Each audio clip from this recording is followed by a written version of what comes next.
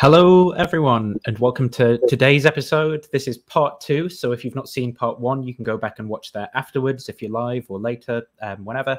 But this is part 2 where we're looking at the Protestant Reformation with Professor Alec Reary of Gresham College lecture fame, for those of you who kind of recommended your content to me in the first place. So today we're just going to be picking up where we kind of left off in the story. So we talked about Martin Luther and the initial kind of seeds of the Reformation, and then we talked a bit about Calvinism in Geneva.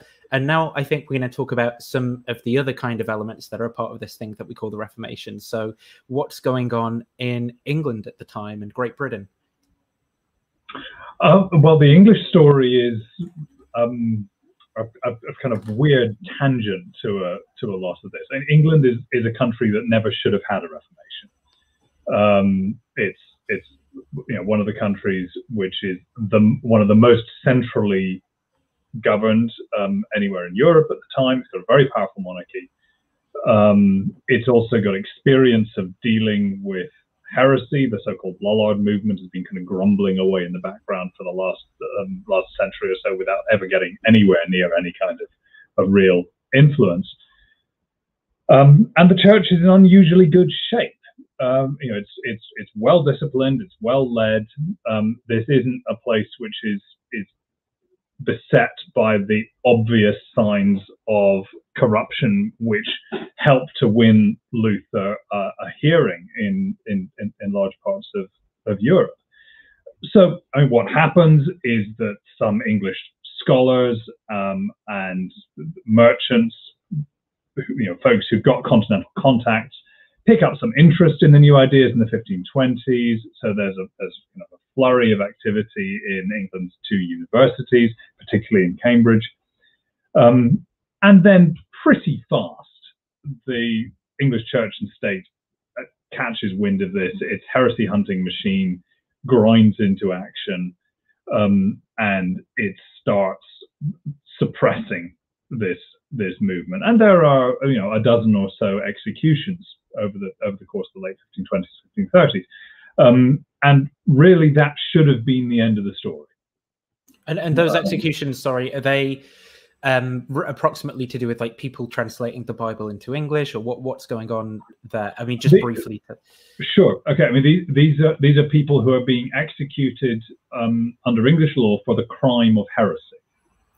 And so this is a kind of hybrid state between secular law, which authorizes it, and ultimately carries out the executions, but it's investigated by the bishops using the structures of ecclesiastical. So it's in legal terms, it's a kind of strange crossover. And what that means is that they are being found to be persistent in willful error, despite being corrected for those grave errors. That is not so much asserting that the Bible should be translated into English. That is, making an English translation of the Bible is illegal. England is really the only major jurisdiction in which vernacular translations of the Bible are illegal in the late Middle Ages. But more significantly, it's for holding specific Protestant doctrines. So justification by faith alone, denying transubstantiation, the classic Catholic doctrine of the Mass, denying the supremacy of the Pope. This series of other core doctrinal assertions that Protestants are making. Denying the existence of purgatory is a big one. And so these folks are being rounded up, and when they refuse to recant their errors, they are given a chance to save their lives by renouncing their errors. Those who refuse to do so ultimately face execution. This is a pretty well-established heresy hunting method. The English bishops are a bit surprised that these new heretics turn out to be a lot more stubborn than the ones they're used to dealing with. The long-standing English heretics, largely you arrest them and put the frighteners on them and they'll give in. This lot are rather more willing to go to the stake, which is a bit unnerving. But nevertheless, that's how the system works.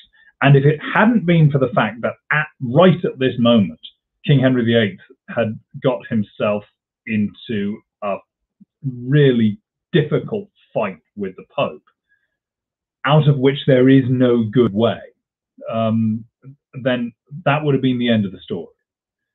But for reasons that are all too well known, Henry comes up against one of the very few undisputed powers of the papacy, that is its authority over matrimonial law. Finds himself, for complicated reasons, wanting to challenge those powers head on rather than try and find a clever technical legal way through it, as his advisors are urging him to. And ends up really painting himself into a corner, such that by the late 1530, early 1531, he really has convinced himself not just that his marriage, his first marriage to Catherine of Aragon, was never legal in the first place, because she'd previously been married to his brother, but also he becomes genuinely, convinced in the core of his being that the papacy which had authorized that marriage is therefore demonstrating itself to be illicit and to have no authority. And he becomes profoundly convinced, I mean, this is that really becomes the heart of his religion from here on, that he himself, Henry Tudor, has been appointed by God as the supreme head on earth of the Church of England, immediately under Christ. And that anybody who refuses to accept that authority, or who wants to insist that the Pope, this foreign bishop, has some authority in England, is a traitor, is trying to usurp his powers. What is it that kind of instigates that change in? Because previously, I mean, hasn't he been called like a defender of the faith or something by the Pope? Yeah. I mean, he's very against Luther and his doctrine of justification by faith, in particular that doctrine, because it sounds to him like a license to commit sin. And Henry's very keen on punishment for sin, not so much if it's his own sin, but certainly as far as his subjects are concerned. He likes a nice, clear system of reward and punishment. So the Protestant doctrine, with all this emphasis on free forgiveness, he finds very unsettling. Plus, he's very loyal to the traditional sacramental structures of the Catholic Church. And the book that he writes with some considerable assistance, but nevertheless, it's his project against Luther. It is called "I Assert That There Are Seven Sacraments." It's a defense of the sacraments, and it is effectively negotiated in advance that if he writes this book, he's going to get a title from the Pope. He's been unhappy for a long time that the King of France has a papal title, the King of Spain has a papal title, King of England doesn't have one. He feels that he deserves something of the same level of dignity. He's always been a king who has been keen to take a stand on his own authority, although that's hardly unusual for kings. It's this particular dispute about his marriage and his absolute refusal to budge on that, the way that it seems to him to reveal this deeper flaw in the papacy's authority. It happens quite suddenly. We can spot the point at which he tips over from just pursuing an argument about the marriage to having, as it seems to him, his eyes open, and it's been compared to a religious conversion. And I think that's pretty persuasive.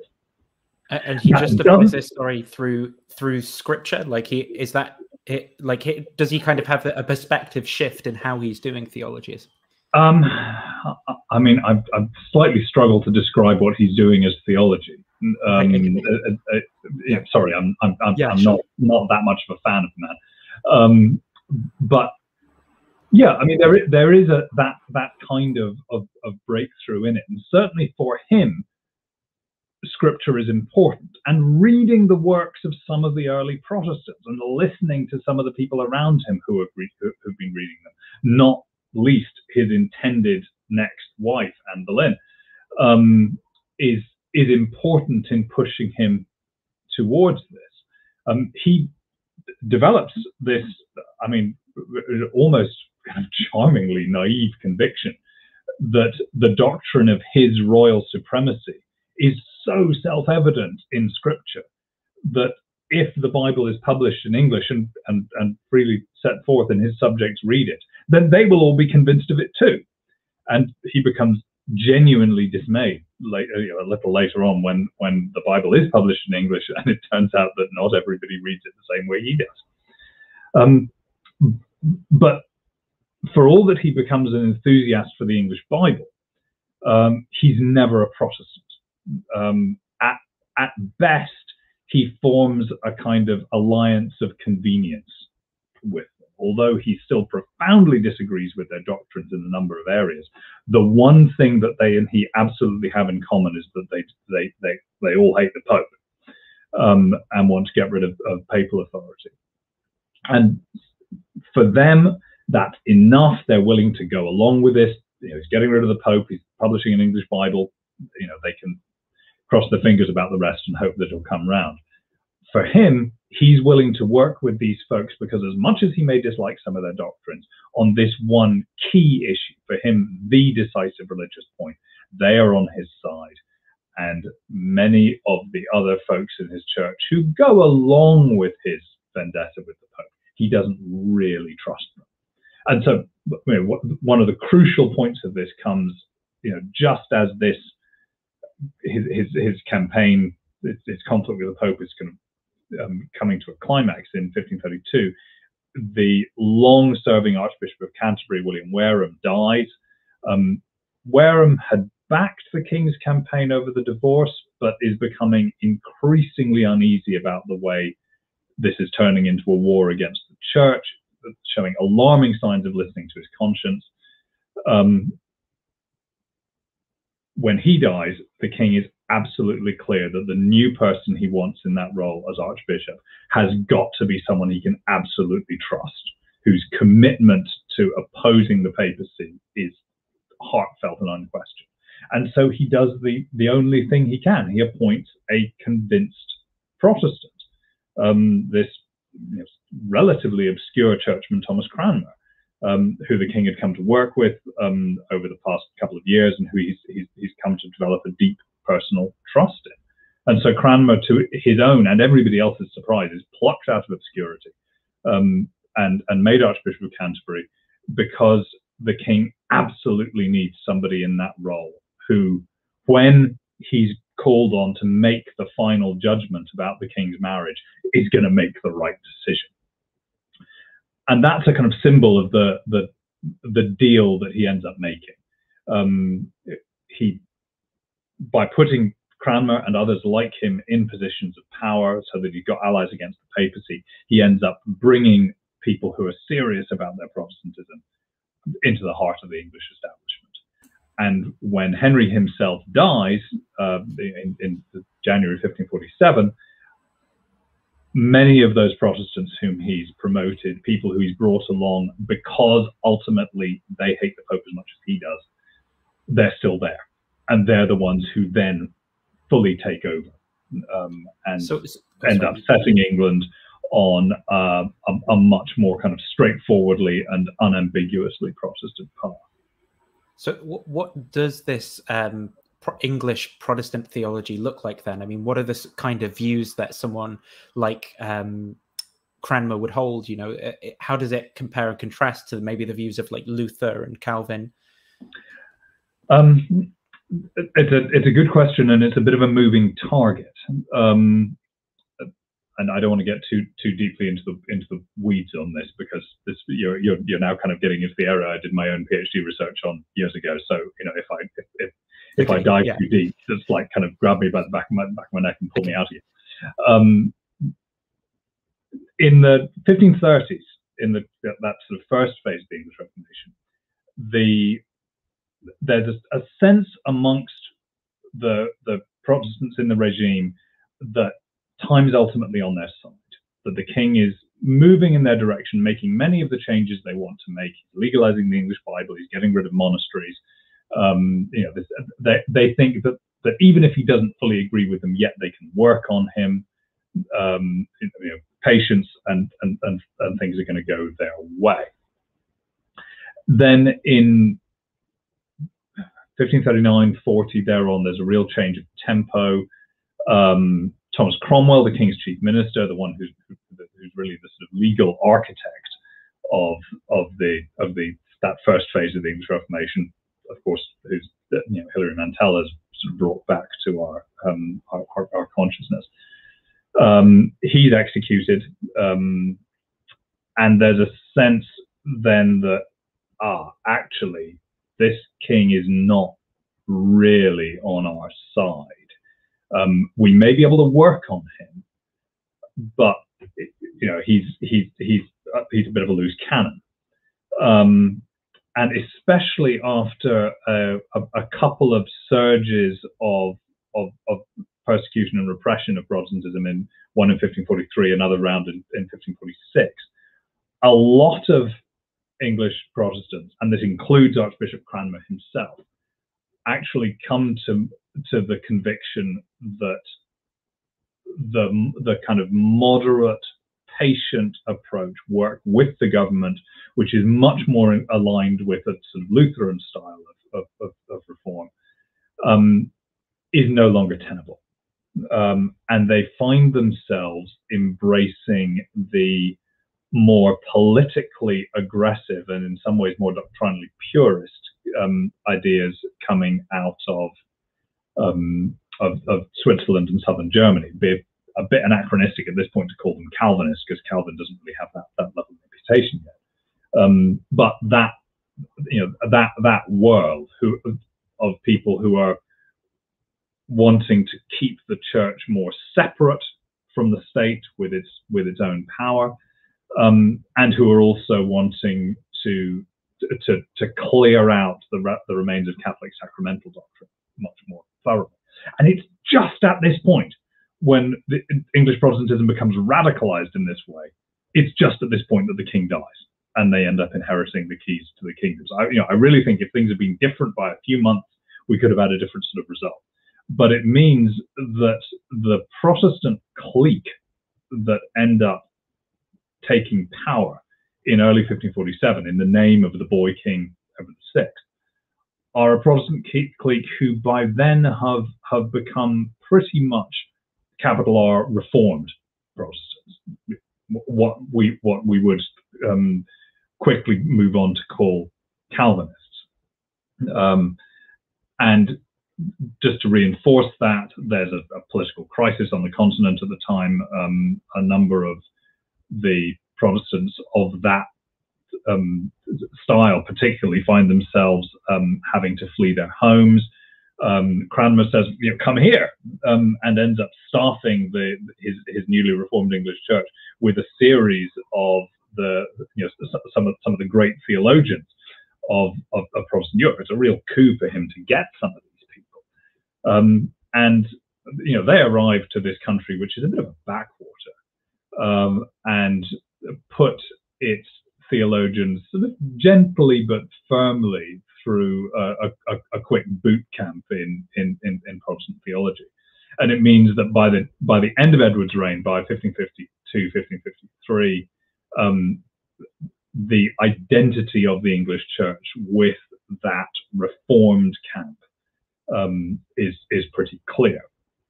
There is then, of course, the whole episode of Queen Mary's accession. England returns to Catholicism in 1553. If she had lived, that would probably have worked. There's been lots of debate over that in the last few years, but she doesn't. She dies childless 5 years later for complicated reasons of dynastic and international power politics. The throne ends up passing to Henry's surviving daughter Elizabeth, who's a funny sort of Protestant, but she is a Protestant, and the only allies she's got are Protestants of the kind who saw Edward's church, this reformed church, as the model that they wanted to follow. And so, more or less, whether she wants it or not, that's the kind of church that she has to end up accepting. But she doesn't entirely like it. And that means that one or two traditional peculiarities hang on. It retains a rather conservative-looking liturgy. She holds on to these peculiar establishment, the cathedrals, which don't really serve any purpose in a Reformed church, but they are, their primary purpose really is musical and liturgical, and Elizabeth likes that kind of thing. But no slides. No slides. Very correct. Yeah. She likes.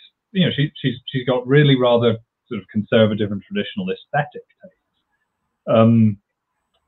And she's also, and this is a very monarchical opinion, she's determined to retain control of the church herself rather than to let it become a properly freewheeling reformed church which elects its own leaders. Like a so she wants no presbyteries, because she wants to retain bishops. The great thing about bishops is not only are they dignified and quasi-royal, like lords, but they're appointed by the Queen. This is about royal control. And so England winds up with a church with an unquestionably reformed Calvinist settlement, but one that's not properly finished. And that means that in later generations, it's possible for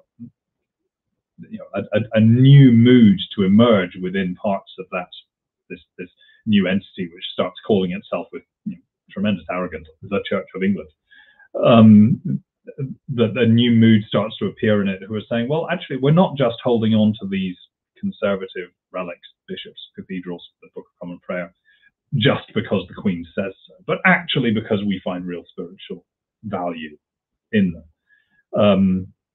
That becomes one of the seeds of the conflict that we call the English Civil War in the 1640s, which is fought on a number of lines, but the religious dividing line between those who want to defend that settlement as it stands and those who want to push through to a fully reformed settlement, becomes one of the bitterest of them.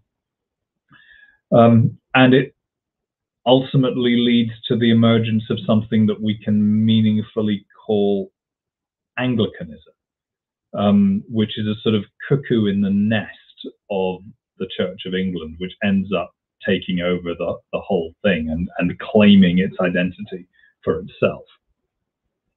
So is it right that during the time of Elizabeth, there's sort of theologians who oppose Calvinistic doctrine but would consider themselves Protestants? I'm thinking of people like Richard Hooker, for example.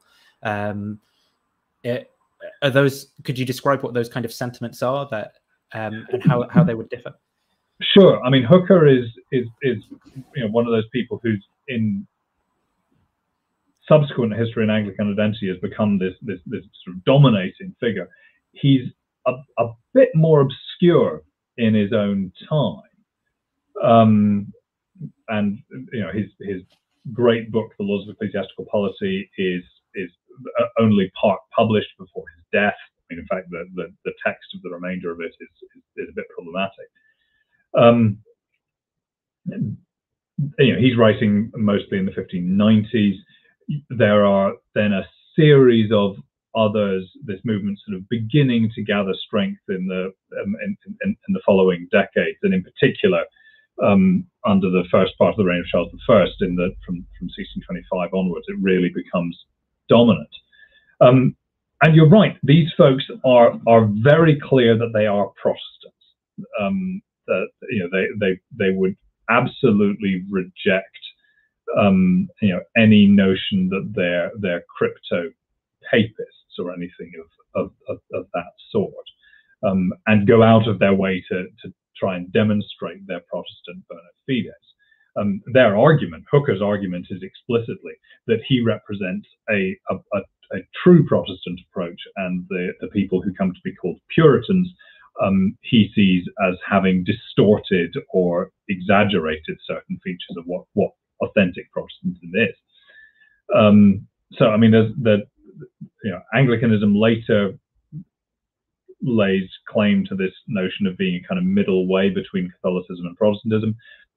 In the early 17th century, that would have sounded like claiming to pursue a middle way between good and evil. It's just it's not a position anybody wants to lay hold of. There are one or two really daring folks amongst this movement who would claim to be pursuing a middle way between Rome and Geneva. But that's in the sense that they would say that the Genevan version of Protestantism is distorted and erroneous. We're doing it the right way. What are they actually substantially arguing about? Well, it's partly about royal authority, bishops versus presbyters, which is really about how independent and self-governing the church should be, or how much it should accept royal authority. That's a very big deal for Hooker. Who's really concerned that many of these Puritan movements look seditious. The fact that they end up fighting a civil war against their king 40 years later he would have taken as an absolute vindication. So a lot of this is just about power. But there are theological issues, more kind of core doctrinal issues in there as well, of which predestination becomes one of the biggest ones. The Calvinist doctrine of predestination is kind of woven deeply into the structure of Calvinist theology. It has a powerful both doctrinal and also pastoral logic behind it, but it's never been entirely stable or popular. And in the wake of a similar dispute amongst Calvinists in the Netherlands about pro and anti-predestination, there's an upsurge of anti-predestinarian thought in England, especially in the 1620s, and that becomes part of the doctrinal glue that holds this sort of diverse set of jurisdictional and also aesthetic claims together. One of the other things that helps to define this movement is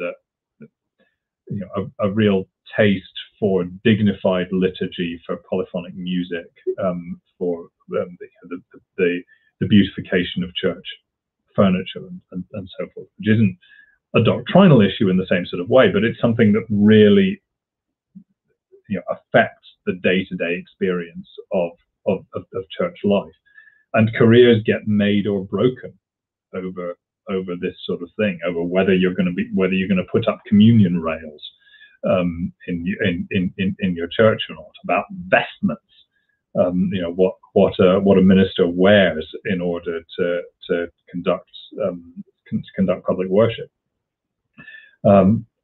Many of these are issues which people on both sides admit are trivial in themselves, but they become symbolic of bigger disputes. So I don't know if this is a sort of appropriate point. It might be a bit of a kind of clunky change in pace, but I also another one of the kind of broad topics that's a part of what it is to be a Protestant is kind of the establishment of America, or even going back before it's known as America. The kind of colonies, or even the kind of Catholic aspects of it. I wanted to talk about what has the influence of Protestantism been on early America. I mean, it is actually very much part of the same story. Of course, the European conquest and colonization of the Americas begins with the Catholic powers, with the Spanish and the Portuguese, and then the French are a little way behind, trying rather less successfully to make their way. Although actually there are French Protestants involved very early on in that process, very unsuccessfly. What would they have been, like Anabaptists or something? Or no, these are French Calvinists, French Huguenots, Calvinists early on in French Wars of Religion. They make a couple of attempts to establish colonies in the 1560s, which are one of them failed largely on its own. The other one is found by the Spanish and destroyed. But then the English begin trying to make settlements in the Americas from the 1580s onwards, after Francis Drake's round the world piracy expedition in the late 1570s. The Dutch are a little way behind on that, but actually, partly because their colonial ambitions are much more widely spread than just North America. They're setting up colonies in Brazil, in Southern Africa, and across large parts of Eastern Asia as well. And to begin with, these colonies are largely commercial and trade focused, and there's talk of we're going to establish Christ's true religion on this continent, which has been filled with Catholic idolatry, but they don't do a whole lot about it. The real change in tempo there comes with the so-called Pilgrim Fathers in 1520. The foundation of the Plymouth colony, which is the beginning of New England. And these folks are religious refugees. And they've also got a commercial side to what they're doing. But above all, these are Puritans who, of one stripe or another, they're quite varied, who have found that the conservatism of the English church is no longer tolerable for them. Many of them had in fact already gone into exile in the Netherlands. And then this option opens up for them to establish an American colony. And the reason this is possible is because, unlike the Spanish and the Portuguese, England does its colonization on the cheap. It's not trying to establish direct rule in these areas, but is effectively willing to allow commercial ventures that are self-funding and which accept English sovereignty to set themselves up more or less on their own terms. And if that includes at least a degree of religious self-government, then so be it. And this is why the different colonies that spring up in North America during the 17th century each have their own distinct religious flavor. So you have Anglican Virginia, Quaker Pennsylvania, Catholic Maryland, or at least Catholic friendly Maryland, and then the Congregationalist territories in New England. And this initial rather small settlement in the 1620s, which is struggling to survive at the very beginning. I mean, they lose half of their people over the first winter. They have no idea how to cope with a New England winter. But there's nothing like that in Western Europe. But then there's a much bigger surge of refugees start coming across in the 1530s, tens of thousands. Of English Puritans who find that Charles I's regime is really unacceptable to them and are seeking a haven. Unacceptable in a religious sense. Unacceptable in a religious sense, yeah. But they're being forced into a choice between conforming to a shifting church settlement which they see as idolatrous, or choosing exile. And especially now that the colony's set up, people have worked out how to survive these winters, at least to some extent. That prospect becomes much more appealing, and that leads to the creation of the Massachusetts Bay Colony. And John Winthrop, the first governor of that colony, makes this now famous speech where he declares this colony to be a city on a hill. It's pretty clear at the time that, I mean, these folks were not actually terribly interested in going to America as such. It was just they needed somewhere to go, somewhere where they could be under English sovereignty, so they remained loyal English subjects, but also pursuing their their religion as they saw fit. There were other alternatives. A number go to Ireland. There's still the Netherlands, where of course they're foreigners, but for a great many, in that decade, North America is it. The interest in really seeing America itself as having some spiritual significance comes kind of a generation later, especially after the next great crisis for the American colonies, which is the English Civil War. And now the two great parties in England, the two religious parties, are at each other's throats, and the call goes out from Puritans in England to all these folks who've gone into exile: come back, we need you. This is you've gone, you found your place of safety, but now's the time to return home. Oliver Cromwell is of the view that the New England colonies are a distraction and a waste. He would like all of the New Englanders to move either to Ireland or maybe to Jamaica, somewhere where they could be more useful. And a great many of them do, not so many to Jamaica, but there's a big flow back eastwards across the Atlantic in the 1640s. It's really only by natural growth, by the fact that these colonies, people who settle there, become prosperous and have lots of children, that keeps the population rising over the mid 17th century. And that group start to discover a new set of spiritual meanings for this project. And then with the restoration of the English monarchy in 1660 and the return to at least a degree of persecution of Puritans then, that meaning really hardens and sticks, and this sense of North America as a place with a distinct, clearly English but nevertheless distinct Protestant identity, which can hold on to this kind of vision of purity that England has failed to reach, really sticks. And another important part of that is the conquest of the Dutch colony of New Amsterdam, which becomes renamed as New York at the beginning of the 1660s. I only recently learned about Wall Street, and the reason that Wall Street being named Wall Street is because that's the wall at the edge of New Amsterdam. Indeed. And of course, that brings in a really quite a big Dutch settler community, and these are Dutch Calvinists.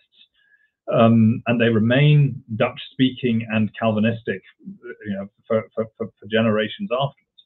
So you've now got this really very plural religious community in the different English colonies in America. Okay, in the South they're mostly Anglicans, but from the Potomac northwards, you've got a much more eclectic group, varied not just between the colonies but within the colonies, because the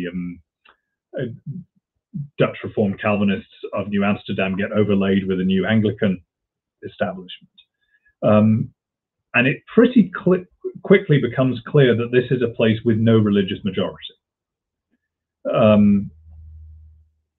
And so when the colonies rise up in rebellion against their English governors in the 1770s, and this is a secular conflict. There's not really a strong religious element to it.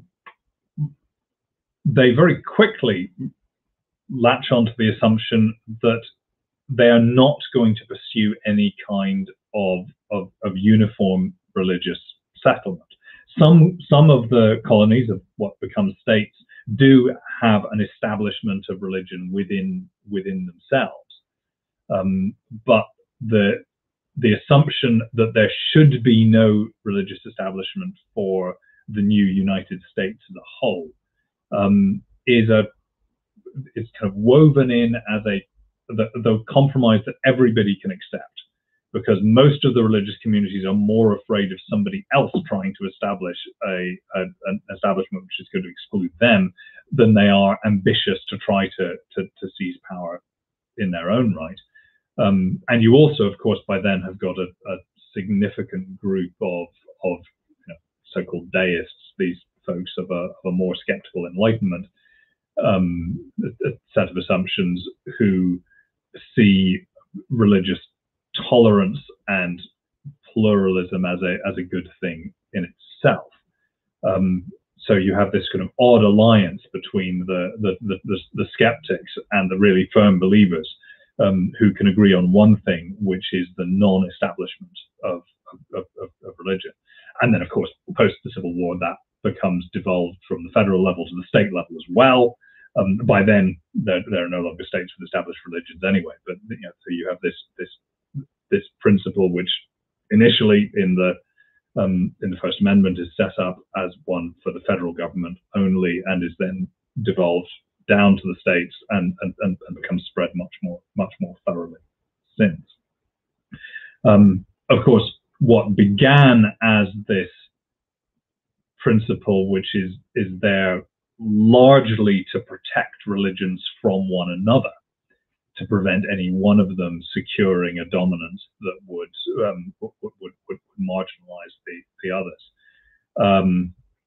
In modern times, it's become much more a principle about the place of formal religion within the public square at all, and so the contours of that struggle have changed, and certainly that kind of initial alliance between secularists and believers, well, obviously has kind of broken down.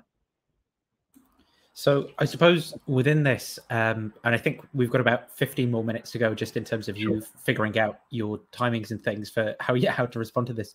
The next thing that I also wanted to talk about was the slave trade, which involves obviously Britain and America, and is a very big sort of almost like a paradigmatic kind of moral case now. If you talk to anyone, it's kind of like the argumentum ad Hitlerum. Anyone can kind of point to Hitler as a paradigmatic case of you're doing wrong if you can form some sort of analogy in some way. And slavery is similarly one of those cases. So I wanted to talk a little bit about, well, firstly, how is Christianity sort of associated with that, and how is it associated with both justifications for slavery after the fact, because you mentioned the Civil War in America, but also how is it associated with people who are pushing, to do away with slavery? And I suppose that's predominantly a British story first, but yeah, we can. Yeah, I mean, it's a huge, really important question. I mean, you're absolutely right to emphasize the way that it's become in modern times, since let's say the mid-19th century, a kind of unquestioned touchstone of our ethical consensus. We don't need to debate whether slavery is legitimate or is a good thing. We know the answer to that. But it's really important to understand that until say the late 18th century at the earliest, for most people that's just not the case. Slavery is one of those human phenomena that's a fact of life. It's sometimes compared to poverty, in the sense that it's regrettable and nobody would want it for themselves, but it's just there. And you can't click your fingers and wish it away. And there are a few voices. Quakers become some of the earliest of these, who begin to say, not that slavery should be abolished, because that's a question so sort of big that it's almost inconceivable, but who start to say, we don't want slavery here in this particular place where we are. We think it's wrong for Quakers to hold slaves, or to participate in the slave trade. That remains very much a marginal position, and by the time Protestants get seriously into it in the mid 17th century, the transatlantic slave trade is already a big, dominant industrial concern, with many thousands of Africans being shipped, across the Atlantic to the Americas to form the workforce initially of the Spanish and the Portuguese colonies. And when the Protestant powers start to set up colonies of their own right, initially in the Caribbean and then on the American mainland, they are buying into an industrial system, an economic system, which depends on slavery. There are a number of attempts to set up Protestant colonies which don't use slavery. That's partly because of a genuine distaste for bonded labor, which there's quite a lot of evidence early on of Protestants saying that we really don't like this. This is ugly. And also because of a distaste for filling these Protestant utopias that they're creating with a load of pagans. They want religious purity, and all these Africans, as far as they're concerned, represent impurity. So being opposed to slavery doesn't necessarily mean that you're embracing a kind of position that would look acceptable nowadays. And all of these attempts to create a slave-free colonial system fail, and they fail, really for economic reasons, because it's very hard to compete with a workforce which doesn't need to be paid and who can be worked literally to death. The colony of Georgia becomes one of the most earnest and serious attempts, founded in the mid-1730s, to try to create a colony which is going to run without slavery, for the mixture of reasons that I talked about. And after 15 years, the governors of the colony have to give in. They just cannot make the economics of the place work, and there are slave traders knocking on their door, willing to sell them people who they can buy and make their system pay for itself in a way that they just otherwise could not. So for most of the 18th century, slavery just seems like a ghastly fact of life.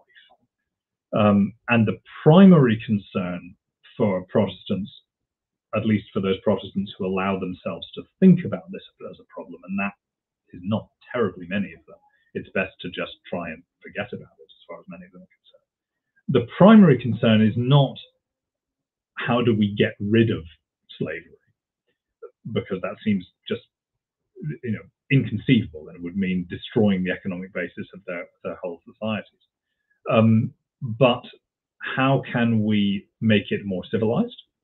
And in particular, how can we Christianize these people? And there are many hand-wringing debates back and forth against that, which all founder on essentially the same problem, which is that the slaveholders themselves are mostly, there are a few exceptions, staunchly opposed to attempts to make Christians of the people that they have enslaved. Partly because there are residual fears that enslaved people who are baptized will try to claim their freedom on that basis, although it quickly becomes pretty clear there's no legal basis for them to do so. But more, it's hard to get away from the sense that they worry that enslaved people who become Christians will learn ideas of spiritual equality and start asserting their dignity in those terms, even if it means something as minimal as demanding time off to attend worship on Sunday, and also wanting to learn to read so that they can read the Bible. And the idea of slave literacy is one that the slave-owning classes find deeply threatening, because they're well aware that they're in a society where literacy is one of the primary routes for accessing power. In many slave societies, it is a crime for an enslaved person to attempt to learn to read, or for a free person to try to teach an enslaved person to read. That's so crazy. But yeah. Well, it's. I mean, I understand the rationale behind it. I mean, I wouldn't say it's crazy. It's got a it's got a kind of ironclad logic to it. Yeah. It's horrible, but that's that's what. Yeah.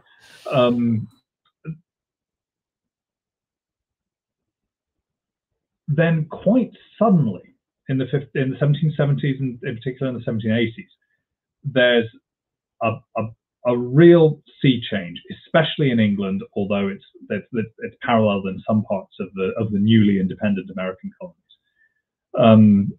When these repeated attempts to try to civilize or sort of beautify the slave process are understood to have failed, and the demand that initially the slave trade itself, rather than slavery as such, should be abolished, moves very quickly from the margins to the mainstream. And it's been, I think, convincingly argued that the key thing that makes that possible is American independence, for two reasons. One, because within the British Empire, the removal of the American colonies means that a major pro-slavery lobby no longer has to be placated. You've still got the slaveholders in the Caribbean, but without their mainland allies, they're much less powerful. But the other reason is that the fact of defeat by the rebellious American colonies in the 1770s and early 80s, which is a real shock to the British establishment. They do not expect this bunch of jumped up colonials to be able to fight off the might of the British Empire. And okay, they have French help, but even so.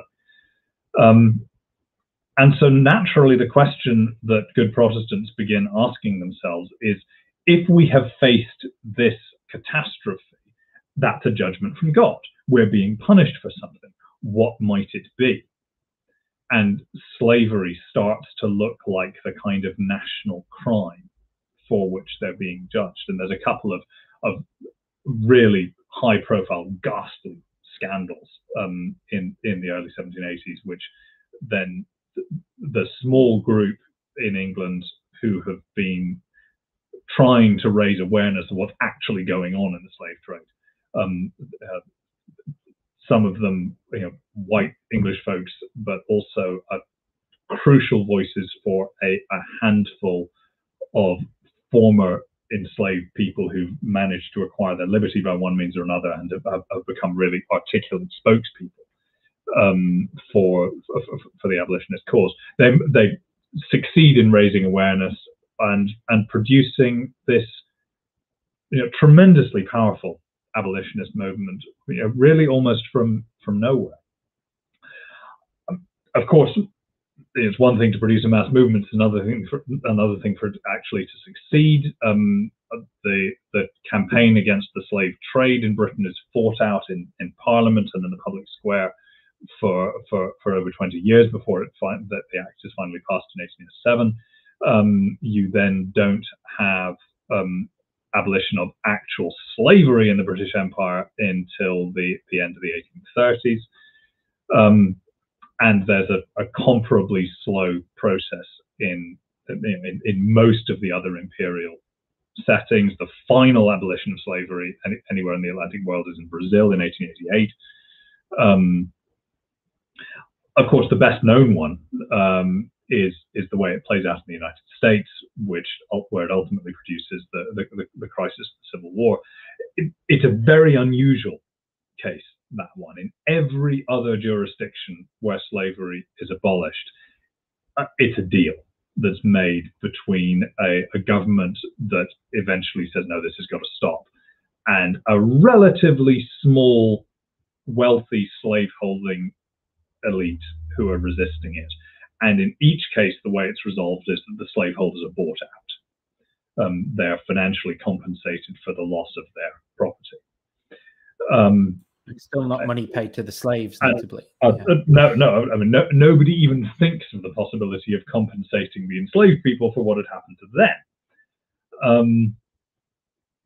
Whereas in the United States, of course, nobody is compensated.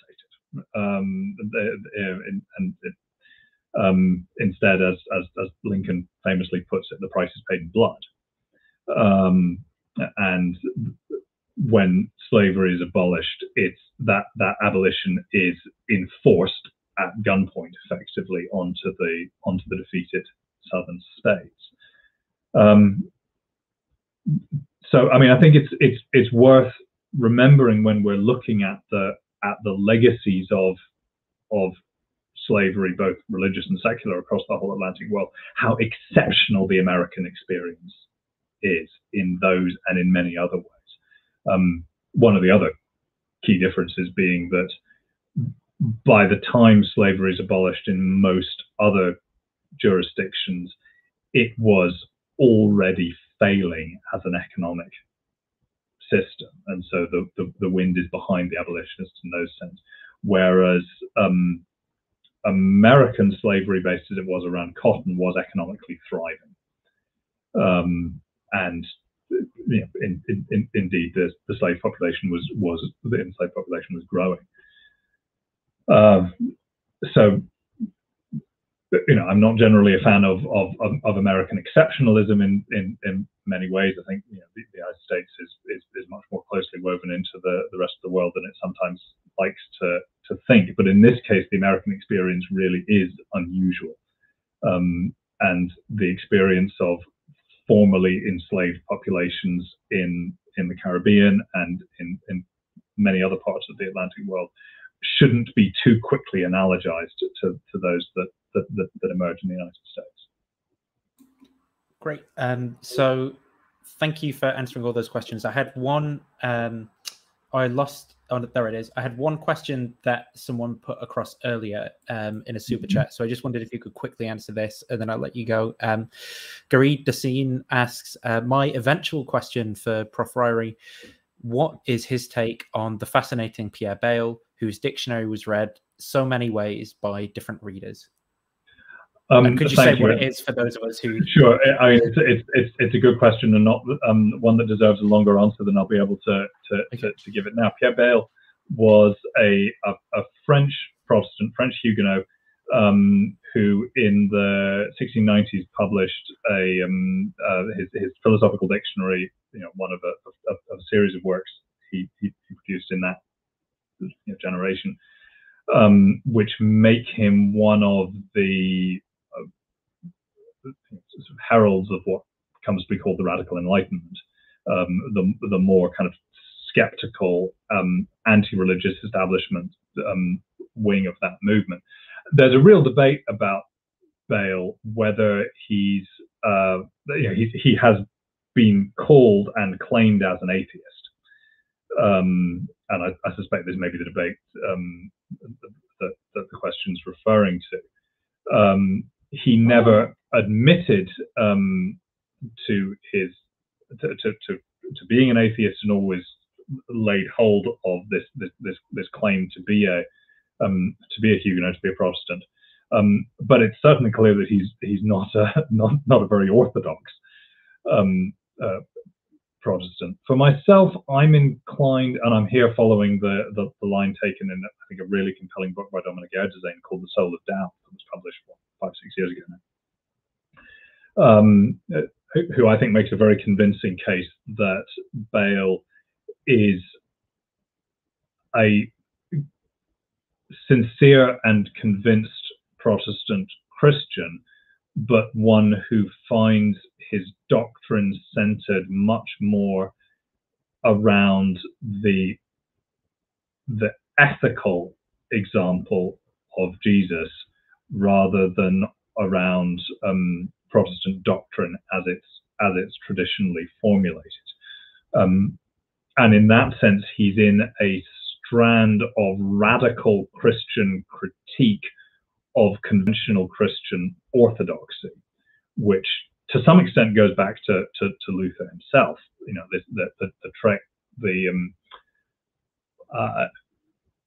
idea of using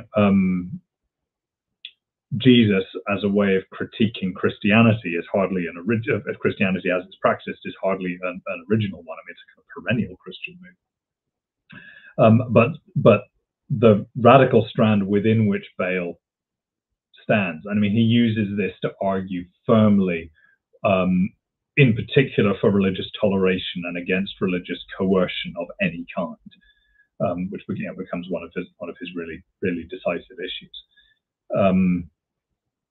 Not a controversial issue amongst Christians nowadays. At the time, very much was. That sort of structure at the time looked atheistic. I think the case that he saw it as a profoundly and necessarily authentically Christian understanding is pretty strong. Whether he, as a result, ended up giving comfort to and creating room for the kind of atheisms that would go on to emerge over the following centuries, I think you could make a strong case for that as well. Awesome. Well, thanks for answering. I know we've gone a little bit over time there. In terms of the content of the last interview that we did and this one, the book is Protestants, the Radicals That Made the Modern World, if people want to go and check that out. I think, is it more recently you also did an Atlas of Christianity? Is that That's right. And I mean, for the stuff about Bale, I'm more drawing on another book I did recently called Unbelievers. Right. Which is about, an emotional history of doubt. That was precise. And then is there anything else that you'd want to promote? Obviously, the great Gresham lecture series that you've got out there. I think there's a dedicated. Yeah, there's going to be another one of those starting. The first one of the next series is going to be on the 22nd of September. Awesome. Well, thank you everyone for watching, and I will end it there. If you want to hang around for a second, I'm just going to play the closing credits, and then that'll be it. Thanks.